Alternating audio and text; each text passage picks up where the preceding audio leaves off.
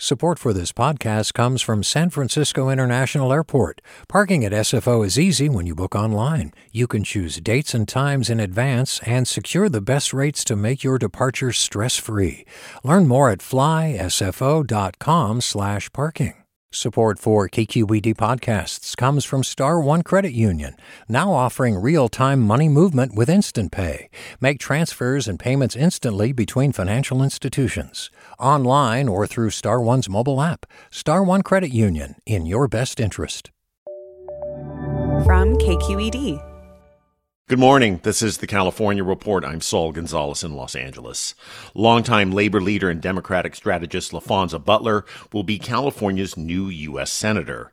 News of Butler's appointment, confirmed by Governor Gavin Newsom's office Sunday night, comes days after the death of Dianne Feinstein, which left the Senate seat vacant. So, who is Laphonza Butler? KQED politics correspondent Guy Marzorati has more.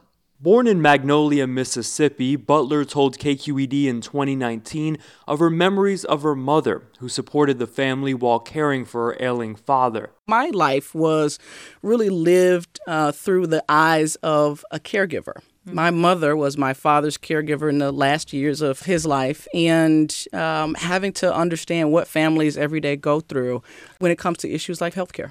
That experience proved to be the precursor to Butler's career in California. She led a union of in-home caregivers and later SEIU California, the largest umbrella union in the state. There she led the union's high-stakes negotiations with Governor Jerry Brown's administration to raise the minimum wage to $15 an hour. We all came into rooms of tension and disagreement and negotiation with Californians in mind and the best for Californians. From SEIU, Butler was tabbed by Kamala Harris to help run her 2020 presidential campaign. Now she's at Emily's List, working to elect female candidates who support abortion rights. Butler will become the third black woman to serve in the U.S. Senate and California's first openly LGBT senator. But first, Butler will re-register to vote in California. She currently lives in Maryland. For the California Report, I'm Guy Marzorati. I'm Jason Flom, and you're Maggie Freeling. Hey, Jason. Every day we learn about another person who shouldn't be in prison. 58 years in prison for a crime he didn't commit. So glad you're home. If you want to be part of this work, listen to Wrongful Conviction, The podcast where we hand the mic to innocent people to hear their stories. How do you send someone innocent to prison? Listen to new episodes of Wrongful Conviction with Maggie Freeling and Jason Flom on the iHeartRadio app, Apple Podcasts, or wherever you get your podcasts. Hey, I'm Brian Stelter, and I hope you'll join me on Inside the Hive from Vanity Fair. Every Thursday, I'm getting the inside take from the best reporters in the country on what figures like Elon Musk, Donald Trump, Kevin McCarthy, and Marjorie Taylor Greene are doing. I think she wants to make things happen. She wants to get legislation passed. She made clear to me that she wants to have a president who upholds Christian values. She embraces the term Christian nationalist. That's Inside the Hive from Vanity Fair. Available wherever you get your podcasts. This week, 7 California counties launched care courts. They're the new mental health courts required by the state that have the authority to mandate people with severe mental illnesses to receive treatment. The implementation of care court will be under particular scrutiny in San Francisco as the city wrestles with both a mental health and homelessness crisis. I talked about the reality of implementing care court there with San Francisco County Supervisor Rafael Mandelman. So, Supervisor, from what you know right now, is San Francisco's care court system ready for action? We're going to find out over the next few months. But I think there's still a lot to learn about how this program is going to work, what the relationship between the courts and our public health folks is going to be, and even questions like how many people are even going to be put through this program. Our Department of Public Health is estimating that potentially there could be between 1,000 and 2,000 people who could be eligible for this, but how many of those folks petitions are filed for and how many of those folks we can actually serve is still to be determined. I know you're generally a supporter of care court with some reservations, but I'm not really hearing a confident, full-throated endorsement of it, at least as the program starts up. Not at all. At best, care court is likely to be a modest positive contribution to our behavioral health response. I do not think that it is going to be game-changing, but it may be helpful for some, for a population that is not the most severe, is not eligible for conservatorship, but is high needs and needs more help and is not necessarily going to voluntarily seek that help. I think we may well be going back to the state legislature with suggested amendments. That was San Francisco Supervisor Rafael Mandelman. Along with San Francisco, care courts also start this week in Glenn, Orange, Riverside, San Diego, Stanislaus, and Tuolumne counties. Eventually, every county in the state must have a care court system established. When presidential candidates travel to places like Iowa or New Hampshire, they usually spend time praising the state they're in. But that is not what Republicans making the pilgrimage to California are saying about the Golden State. KQED politics correspondent Marisa Lagos has this dispatch from this past weekend's state Republican convention in Orange County. Former President Donald Trump spent much of his Friday speech before state Republicans trashing California, painting it as a dystopic hellscape full of roving bands of looters, criminals, and thugs. The crowd of Californians ate it up. Together we will reverse the decline of America and we will end the desecration of your once great state, California. This is not a great state anymore. This is a dumping ground. You're a dumping ground. The world is being dumped into California. Prisoners, terrorists.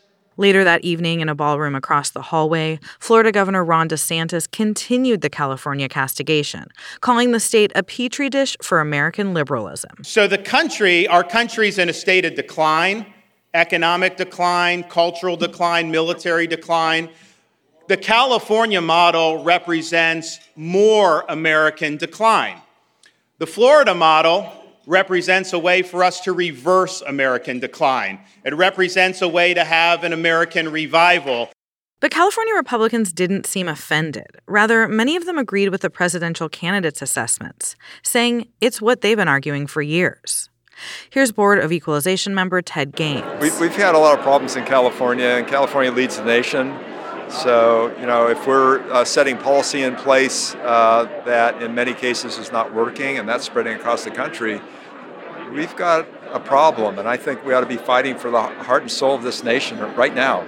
Denise Gary Pandle, who's running for U.S. Senate, rejected the notion altogether. I didn't hear the president speak about California in dark terms. She says Trump outlined positions on issues like water and human trafficking that impressed her. And that shows to me a love and a concern for the people of our state and our country.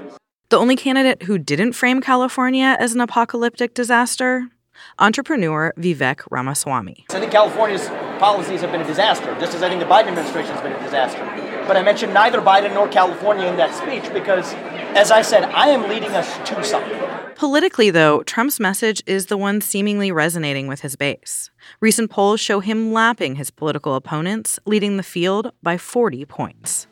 For the California Report, I'm Marisa Lagos in Anaheim.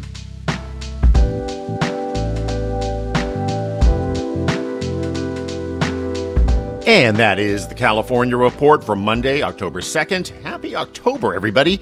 We're a production of KQED Public Radio. I'm your host, Saul Gonzalez. Thanks so much for listening, and have a great day. Support for the California Report comes from Stanford Medicine, comprising its School of Medicine and adult and children's health systems, working together to advance knowledge and improve lives. StanfordMedicine.org. Paint Care. Now with more than 850 drop-off sites in California where households and businesses can recycle their leftover paint. More at paintcare.org. And Eric and Wendy Schmidt, whose philanthropy includes Schmidt Ocean Institute, advancing the frontiers of ocean science, exploration, and discovery. On the web at schmidtocean.org.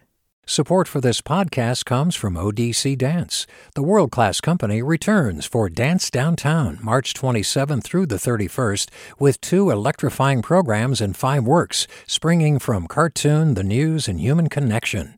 odc.dance/downtown. Support for KQED podcasts comes from Star One Credit Union, now offering real-time money movement with Instant Pay. Make transfers and payments instantly between financial institutions, online or through Star One's mobile app. Star One Credit Union, in your best interest. I'm Jason Flom, and you're Maggie Freeling. Hey, Jason. Every day we learn about another person who shouldn't be in prison. 58 years in prison for a crime he didn't commit. So glad you're home. If you want to be part of this work, listen to Wrongful Conviction, The podcast where we hand the mic to innocent people to hear their stories. How do you send someone innocent to prison? Listen to new episodes of Wrongful Conviction with Maggie Freeling and Jason Flom on the iHeartRadio app, Apple Podcasts, or wherever you get your podcasts.